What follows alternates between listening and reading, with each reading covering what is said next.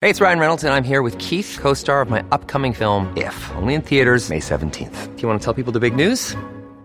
All right, I'll do it. Sign up now and you'll get unlimited for $15 a month and 6 months of Paramount Plus Essential Plan on us. MintMobile.com/switch. Upfront payment of $45 equivalent to $15 per month. Unlimited over 40 gigabytes per month. Face lower speeds. Videos at 480p. Active Mint customers by 531.24 get 6 months of Paramount Plus Essential Plan. Auto renews after 6 months. Offer ends May 31st, 2024. Separate Paramount Plus registration required. Terms and conditions apply if rated PG. If you're struggling to lose weight, you've probably heard about weight loss medications like Wegovy or Zepbound, and you might be wondering if they're right for you. Meet PlushCare, a leading telehealth provider with doctors who are there for you day and night to partner with you in your weight loss journey. If you qualify, they can safely prescribe you medication from the comfort of your own home. To get started, visit plushcare.com/weight loss. That's plushcare.com/weight loss. plushcare.com/weight loss.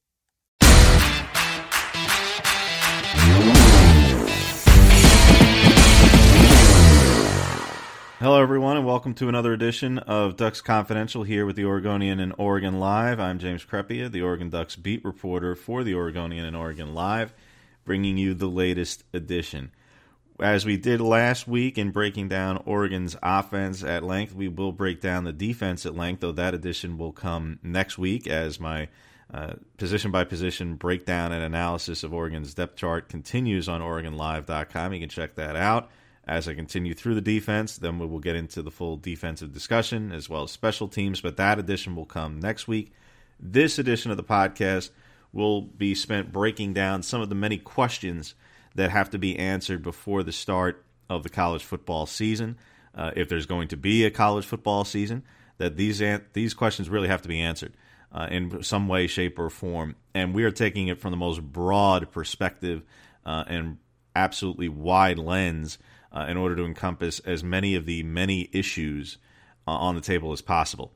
Because while scheduling possibilities and theories and ideas are vast, both in the Pac-12 and at Oregon and across the country, to explore every single one of those is really a fool's errand and a bit of a waste of time at this point because there's just so much uncertainty.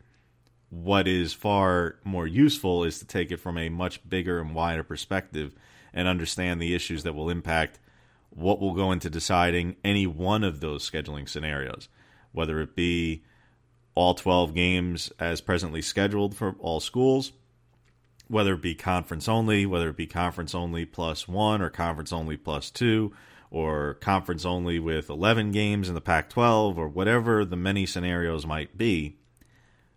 Understanding the broader issues will ultimately dictate, and answers on the broader issues will ultimately dictate whether or not any of those contingencies have to be explored at all. And while it's great to formulate and contemplate every one of those, at this time, there's no reason to get into every single one of them at length because the very notion of them or the possibility of some of them is exactly that. It's just a notion of possibility or contingency, but there's not a lot of meat on the proverbial bones with some of these just yet either. So in some of the many questions, and we'll get into at length on each of them, and going chronologically, but going just categorically here. First, defining what an open campus means. First and foremost, as many presidents and chancellors have said, and conference commissioners and athletic directors have said, they likely will not play, or some have outright said they absolutely will not play and have college athletics without an open campus. What does significantly modified mean in the eyes of Oregon Governor Kate Brown in terms of large gatherings, and how are large gatherings defined? We'll get into that a little bit. The issue of liability and indemnification, force majeure as far as contract language and applicability of non-conference game contracts, testing and what happens if an athlete or any member of a college athletic department, program, etc., test positive, what happens, and ultimately where the authoritative power lies in whether or not college football is played. So going through just sequentially, and these are just some of the many, many issues, but these are some very broad scope issues. So to tackle each one of these topics in general, in order to lay these out as we know them now, and then further decisions and discussions will happen in the weeks and months ahead. Some of these will get answered, and then it brings up other questions thereafter. But these are the most broad and all-encompassing sort of topics. So the first of what an open campus means. As again, many presidents and chancellors have said it. Larry Scott of the Pac-12 has been very consistent with this. Many of the conference commissioners have been consistent with this. I know that several others have started to hedge a little bit and indicate that, well, perhaps maybe you don't actually have to have on-campus instruction in order to have college athletics be played, in order to have the athletes back on campus taking part in whatever sport of their choosing. In order to do that, maybe you don't need an open campus. Maybe you don't need on-campus instruction. Some have indicated that's the case.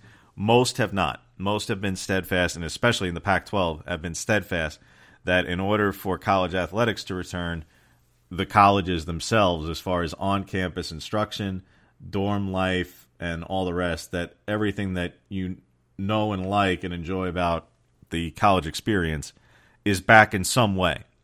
Not back perhaps to what the fall of 2019 was, but back in some way.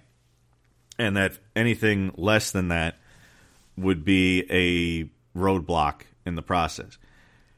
Now, how that's defined specifically for Oregon, that's up to Oregon President Michael Schill and the Board of Trustees for the university and deciding what an open campus truly means for them.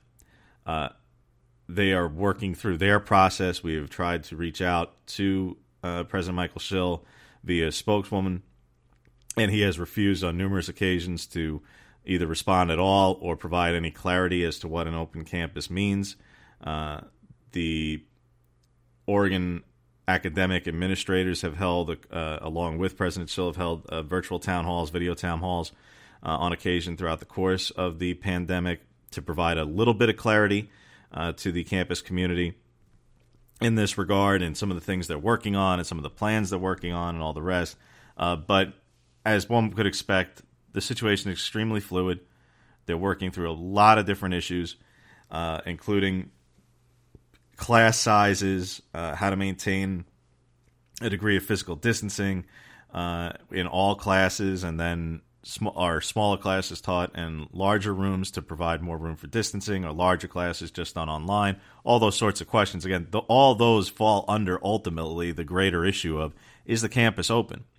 Then all the functionality questions and implementation questions of what that actually entails largely falls in the academic side, obviously. How it impacts athletics is it's a barrier to entry. It's a barrier to start the games for most.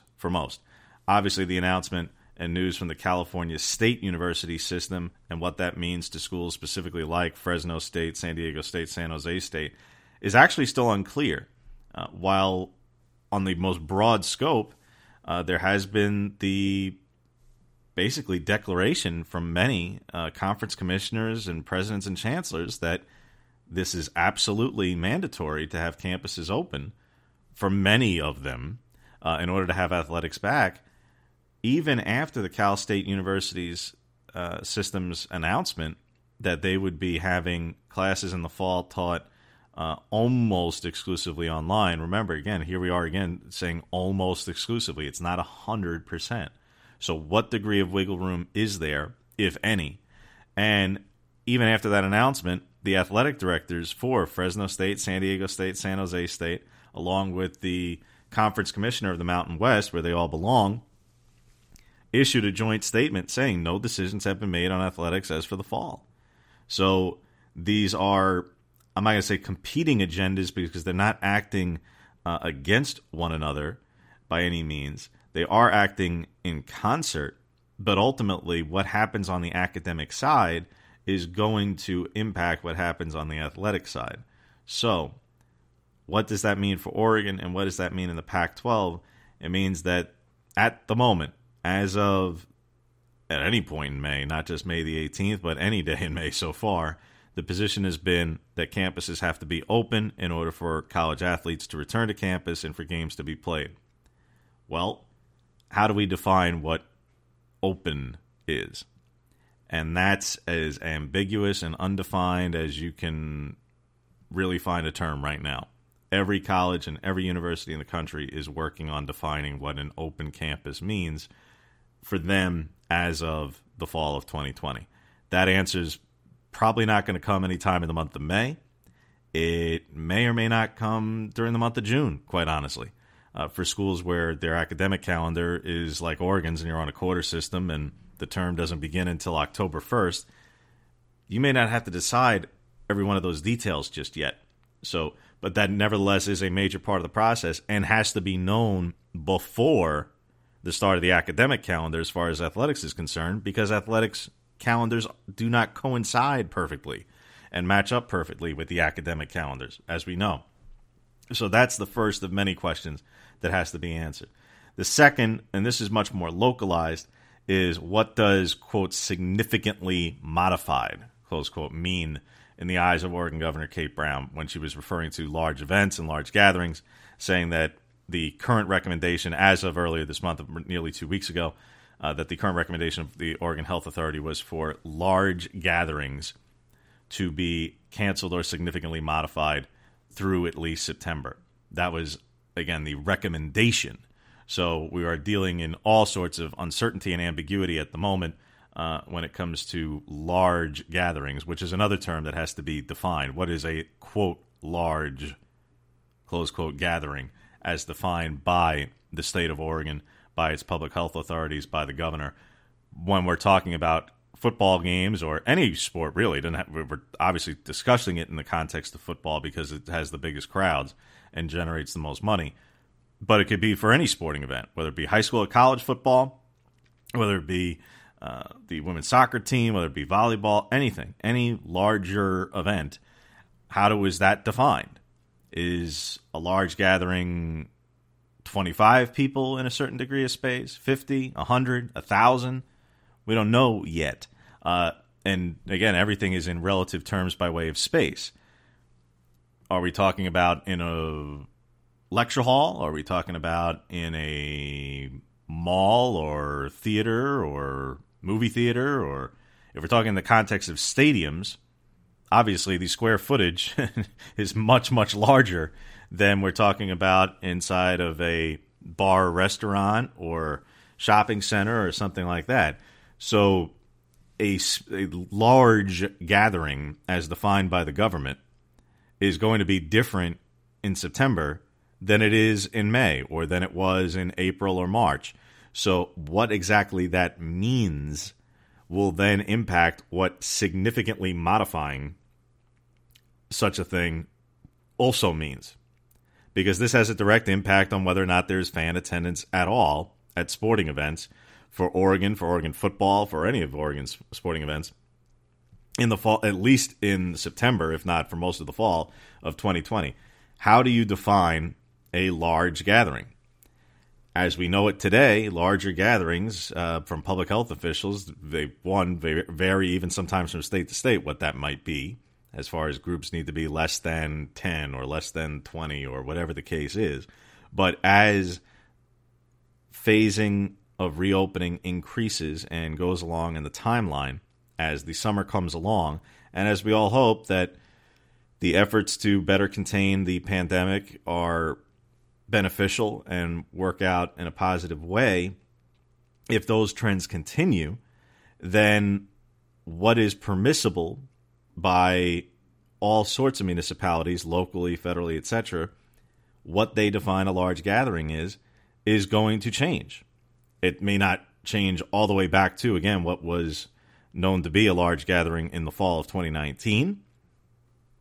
It may not. It probably won't. But can it get to half of that, a quarter of that, a third of that? What does that look like? When you're talking about for Oregon and Autzen Stadium, I'd say, based on including what Oregon President Michael Schill had said previously in an interview with CNN, that no, the idea of a packed football stadium is pretty unlikely. I think that's a pretty safe assumption at this point. But how do you define a large gathering in the fall? And can you have a physically distanced crowd And what does a seating arrangement look like for that within the confines of a large gathering? And by the way, how do we define physical distancing come the fall? These are terms that didn't exist in any of our lexicons just over 2 months ago.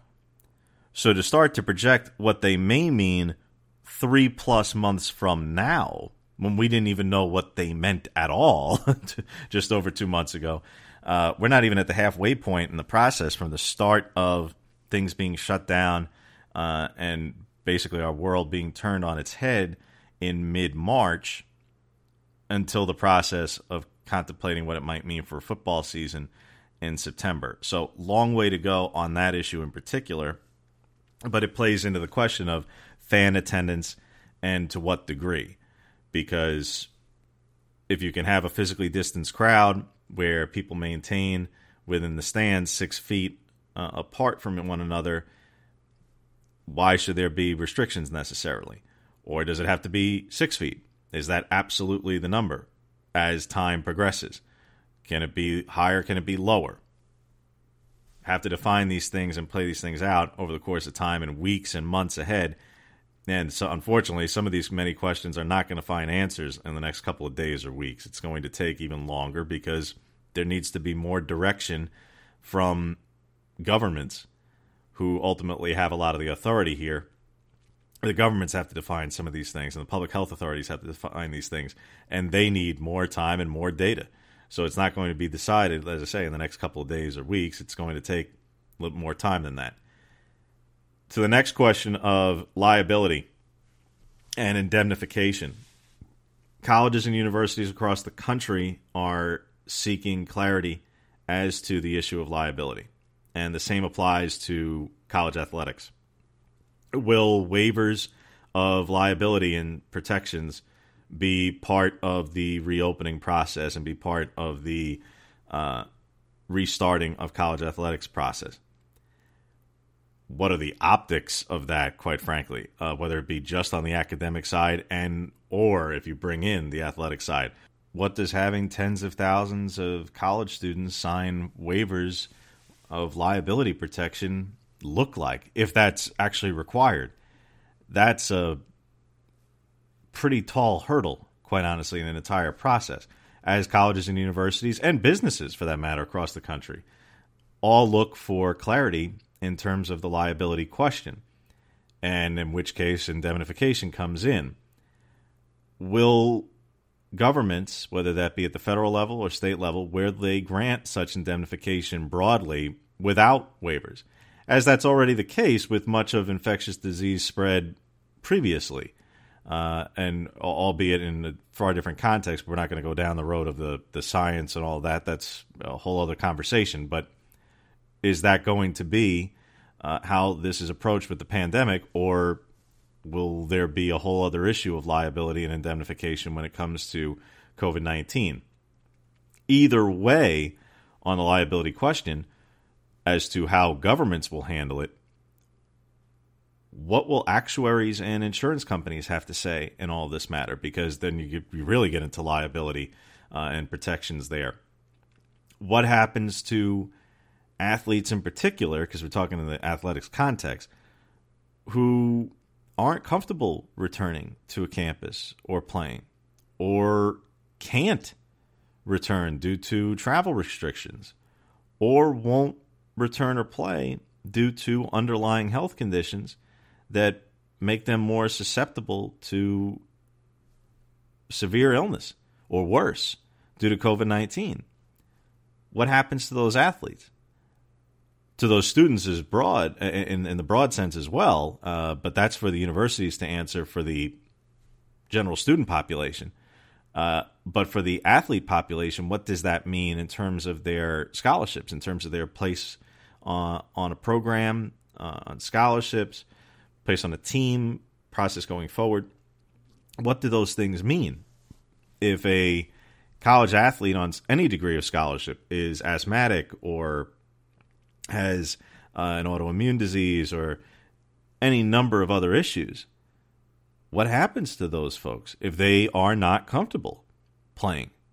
Or even if they are comfortable, for somebody who has an underlying condition, if they are to contract the coronavirus and COVID-19, what happens, even if they just get sick? Let's not go down the most dire of consequences. Let's just start with, even if they choose to return, then what happens to them if they contracted them specifically because they had an underlying condition in the first place? And in some cases, particularly in college athletics, some of these underlying conditions aren't diagnosed yet, unfortunately.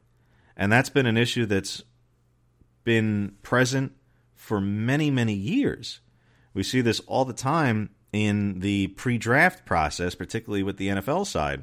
We're talking about with college football, where college football players have played for 3 to 5 years. They've been part of a major college or university department and program and all of the resources that are available there. But all of a sudden, they go to the NFL Combine, and 30-plus NFL doctors look at them in the course of a day, and suddenly, and all sorts of tests are conducted, and all of a sudden, a significant health issue is discovered that had not been known about before. And some of them are quite severe. Some of them are career-ending. And these young men have played, as I say, 3 to 5 years at a major college or university with this, and obviously, very fortunately, did not have it impact them, but they didn't even know. Well, that was already existing. That was happening for years now. What happens now in the midst of a pandemic where having any one of these underlying conditions, diagnosed or otherwise, obviously is that much more concerning when you're talking about a highly infectious and significantly more deadly disease? What happens to those folks? All of the issues of liability and indemnification and how it's applied through every facet of college operations and college athletic operations, there you could take all day to go through the sheer vast variety of questions that need to be covered on that issue. We could literally take hours delving into every which facet and how it could be applied. But in the most broad sense, the issue of indemnification and the issue of liability and where it lies, and if there is not liability to colleges and universities and their athletic departments in general, then even without direct liability, what that might look like in terms of insurance and actuaries and cost on even against certain degrees of legal liability. There's still, because you get into law, and particularly insurance law and all this, these matters don't get cleared up in the span of 1 or 2 sentences. These are incredibly complicated issues. So, and again, you could take all day to get into a lot of them. But bottom line, the issue of indemnification and liability is massive for the colleges and college athletics as a whole.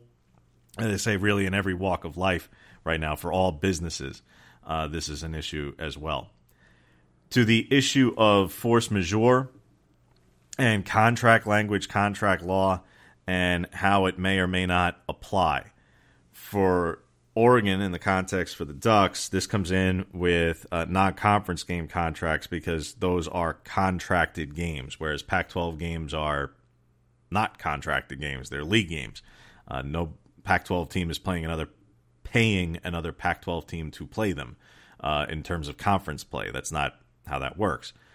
So the contract language for non-conference football games includes force majeure clauses. And in those clauses, they spell out all sorts of reasons why a game would have to be canceled.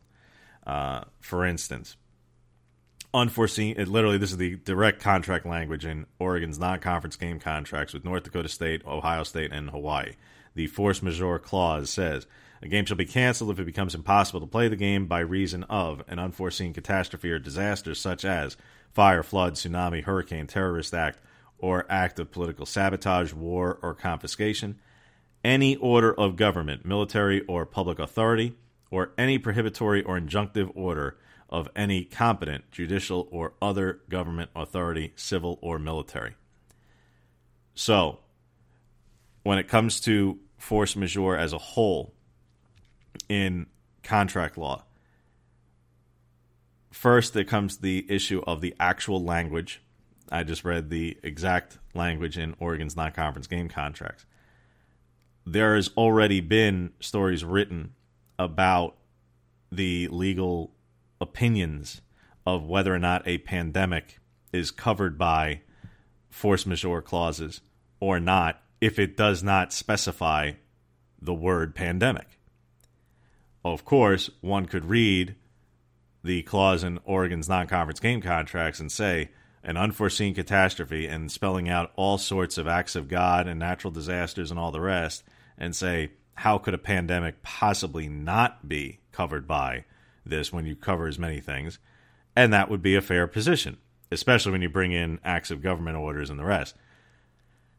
The other opinion is the law is the law as literally written. And in contract law, if it's not written, it's not there. So if a pandemic is not specifically written as pandemic, well then, no, it does not apply. That's the other legal opinion. Where it then comes in to the issue of government order is, and how it would apply to Oregon is as follows. Again, Oregon Governor Kate Brown's previous remarks earlier this month were that the recommendations from the Oregon Health Authority as we know it as of May the 7th, not as of September the 5th. Big gap between those two dates. But the recommendation as of May the 7th was for large gatherings to be canceled or significantly modified through September. Obviously, Oregon's 3 non-conference football games are all played in the month of September, as well as some additional events, but we're just talking about the non-conference football games. Canceled or significantly modified, recommendation, lots of ambiguity, lots of wiggle room. But to the issue of if any of Oregon's non-conference games have to be changed in any way, even if we're just talking about delayed, let alone outright canceled or the rest, that would have to require a change to the game contract as we know it. How that works in terms of the payments that are tied to those contracts is where the issue lies. Because if you could break a contract with no cost to you, well, then there's no real major concern and angst in the whole process. But that's, generally speaking, not how a lot of contracts work. So Oregon is paying North Dakota State $650,000 to play the game on September the 5th. And it's paying Ohio State $300,000 on September 12th, and we'll get that back when it travels to Columbus in 2021, and paying Hawaii $1 million for the September 19th game. Well, if any of those games need to be changed in terms of the dates, in terms of the locations, or they need to be outright canceled, well, does Oregon still have to pay any one of those parties for those games? Or not? But do they? That's the issue, and that's the question. As we got into the topic of fan attendance and what large gatherings might mean and might look like, understanding that revenue is going to be lower under almost any foreseeable scenario due to lower attendance, that's fine, well, and good, but there's a difference between lower and zero. And if there's no fan attendance at all, that obviously lowers revenue to near nothing outside of television contracts, though they are extremely significant in this whole equation. But if a game has to be canceled, then you have to look into, well, canceled, but do you have to pay the guaranteed portion of the game contract or not? Obviously, Oregon would prefer not to pay if it's not going to play the game at all. However, if you were the athletic director at North Dakota State or Hawaii in particular, you're going to really fight to receive as much funds as possible because those funds are extremely important to the athletic department budgets at schools like North Dakota State and Hawaii. And the issue of force majeure and how it ultimately could be used when we're talking about all the various non-conference game and game scheduling scenarios that have been kicked around out there for several weeks now, and they're going to continue for several more weeks. But to the topic of any changes of conference only and all these other adaptations, 10 games, 11 games, anything other than the 12 games as we know it, any of these none of these possibilities have spelled out so far in gross detail is how the games that would be canceled are canceled. Because again, you bring in, all right, there's only so many ways to do it. You don't just declare a game canceled. Well, due to what? Well, obviously the pandemic. Well, to you it's obvious, but to somebody else it's not. Because the implication of invoking a force majeure clause is saying that there is absolutely, unequivocally, no way possible for a game to occur. To then turn around and play a full conference schedule on dates very close thereafter. And Oregon's in a position where its 3 non-conference games lead off the season, so perhaps there is more wiggle room for the University of Oregon and Oregon Athletics insofar as if there is an active executive order for any reason from Governor Kate Brown in the month of September, that may not still apply in later dates, either in later September or October, November, etc. But there are many other schools who do not play all of their non-conference games to lead off the season in September and August. There are many others who have non-conference games sprinkled throughout the course of the season, especially later in the season in November. Well, how can you say that you're going to break a game contract and not pay your opponent the agreed-to sum due to force majeure, which is basically saying there is no way possible for this game to be played under any circumstance due to catastrophic events, but then yet turn around and still play football games either the same day, the same week, or a week before, or a week after? Well, then that's quite an issue of disagreement. You say, obviously, it's due to a pandemic. I say, well, wait a minute, you're supposed to pay me, and that's not so obvious to me when you're playing football a week later. You can't tell me there was no way you could have played it a week ago. And when, as I say, significant sums of money are guaranteed to a very, very, very large number of, whether it's FCS football programs like a North Dakota State or a Portland State for that matter, because Portland State plays at Oregon State this season, or Hawaii, a Mountain West school, we're bringing in all the traveling questions and what may happen for conference schedules and all the like.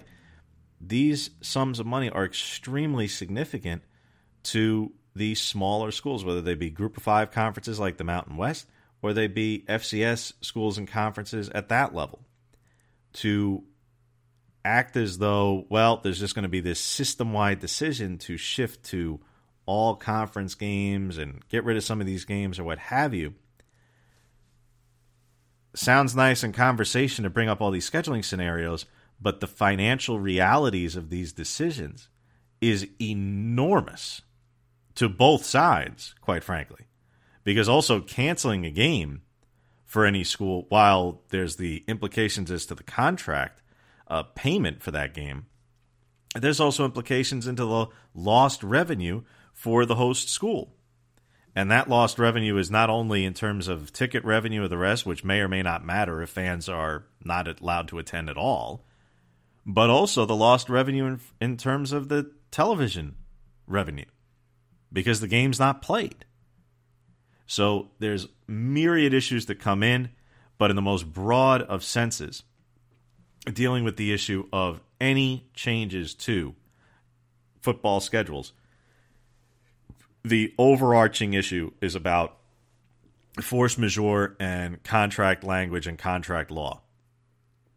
Whether that be home games, road games, neutral site games, which are a whole other topic and issue, but because Oregon doesn't play one of those this season, we're not going to get into it at length.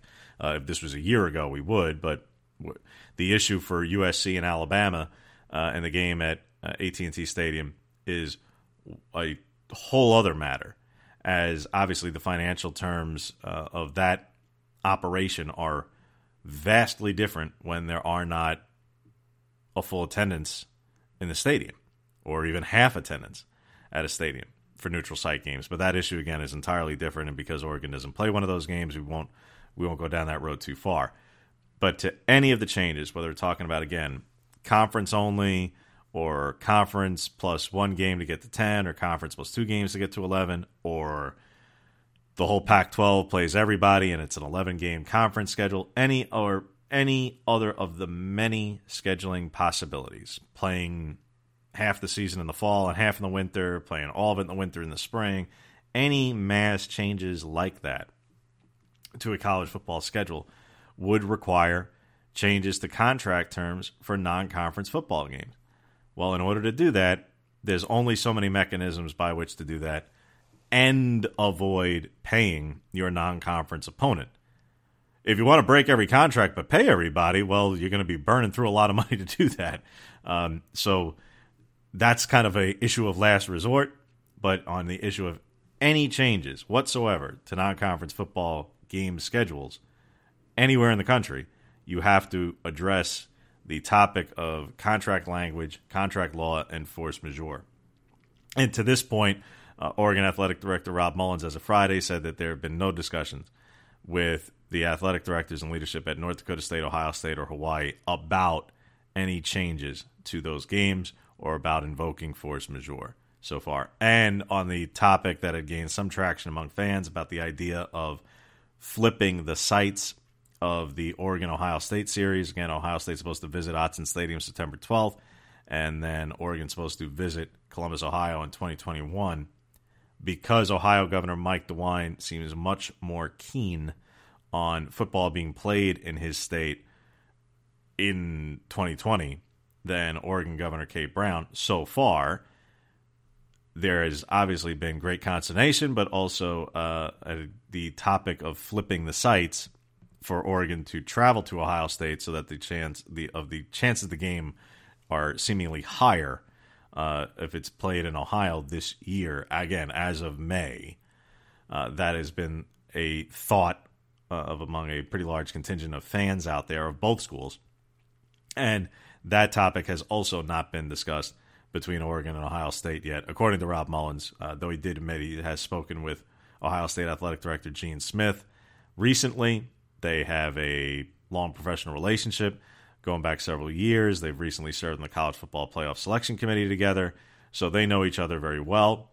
But he said that the topic of flipping the series in terms of the sites, that has not been among their topics of discussion as of yet, and it may never be.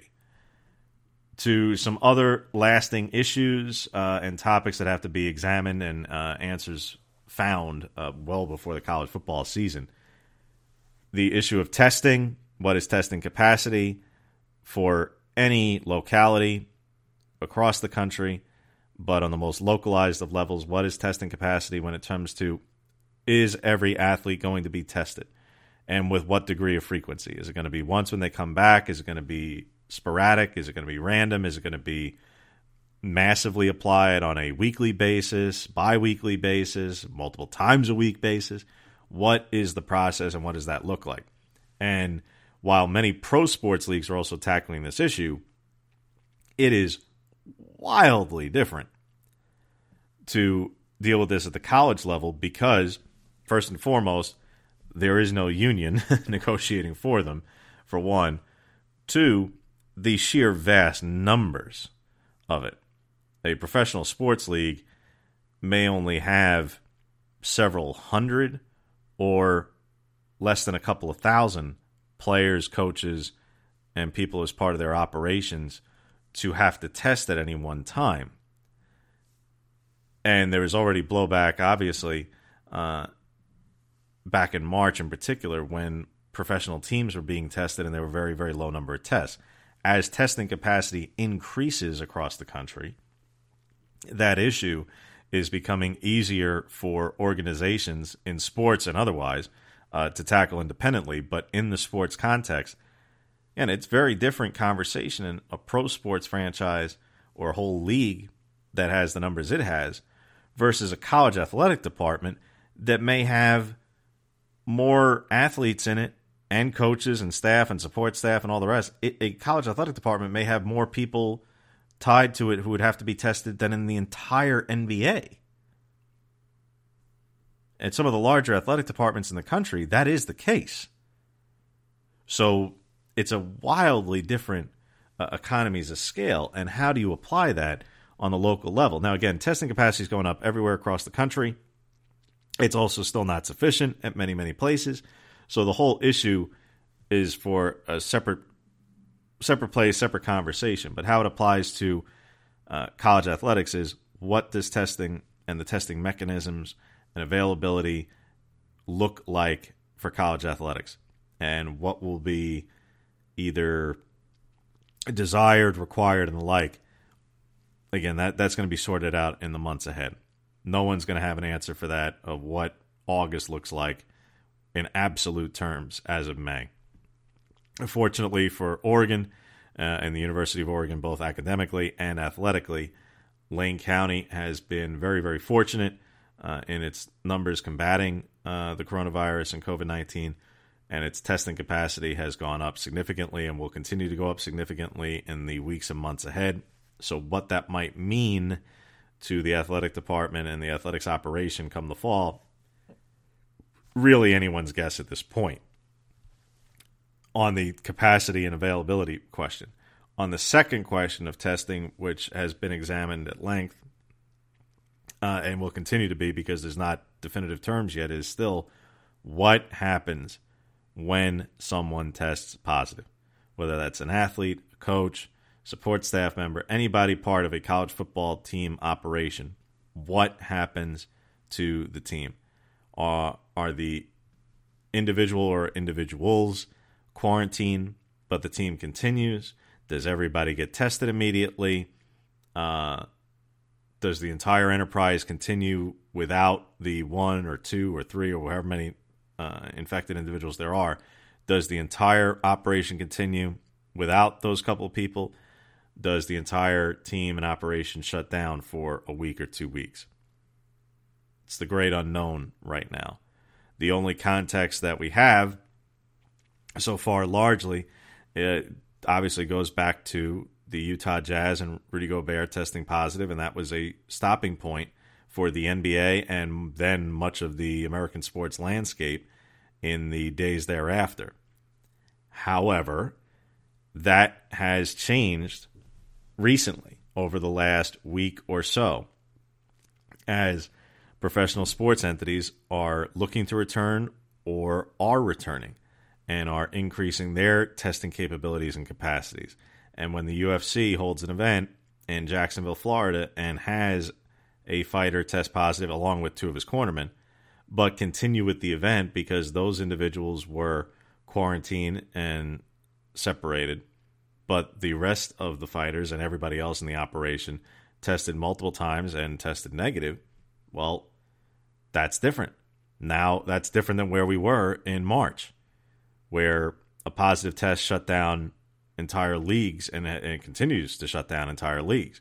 As leagues look to return, as testing capacity increases, the possibility of a positive test leading to a shutdown universally has decreased. And again, in the professional sports leagues, they're looking to figure out ways to continue operating even amid the possibility of a positive test occurring. That would be a paradigm shift in the conversation across the board, and whether it be in college athletics and in regular walks of life and industry. It would be a major paradigm shift, just as the Gobert positive test was a paradigm shift for sports back in March. But again, when you're talking in professional sports, they have unions. They have legal representatives. They have people operating on their behalf, negotiating on their behalf. College athletes don't have any of these things because they're not considered employees. So what are the protections for those groups, which are far larger in number because of the sheer vast volume of schools and volume of sports compared to the professional leagues? The issue of testing and the issue of what happens when someone tests positive has to be tackled. And lastly, who ultimately has the authority to determine whether or not football is played or not in the fall? As Oregon President Michael Schill had detailed in a Q&A with John Canzano on OregonLive.com that you can check out. He tackled that among a series of questions that John had posed to President Schill, the issue of who ultimately has the authority. It starts, obviously, with the governor's office and then reaches local health authorities, whether that's the Oregon Health Authority or those in Lane County as well. So there's all sorts of barriers to entry and barriers to the return of college football and college sports as a whole, starting on the government side with the governor's office and local health authorities, then on the academic side with is a campus open or not, an issue that we discussed earlier, and then finally, if the go-ahead is given from all of those many layers of the process, then you get finally to what actually resuming looks like and tackling some of the others. So those are some of the many, many questions that have to be answered before the return of college sports, hopefully in the fall of 2020. As more of those questions are answered and more clarity is provided, we'll provide more by way of feedback and by way of discussion and break down an analysis of what the next steps in the process look like. But ultimately wanted to lay out for folks what the many topics are involved on the most broad scale before delving into is Oregon going to play all 12 of its games as scheduled or not. Before you can even get down that road, you have to cross so many other topics off the list. So those are the topics as of today.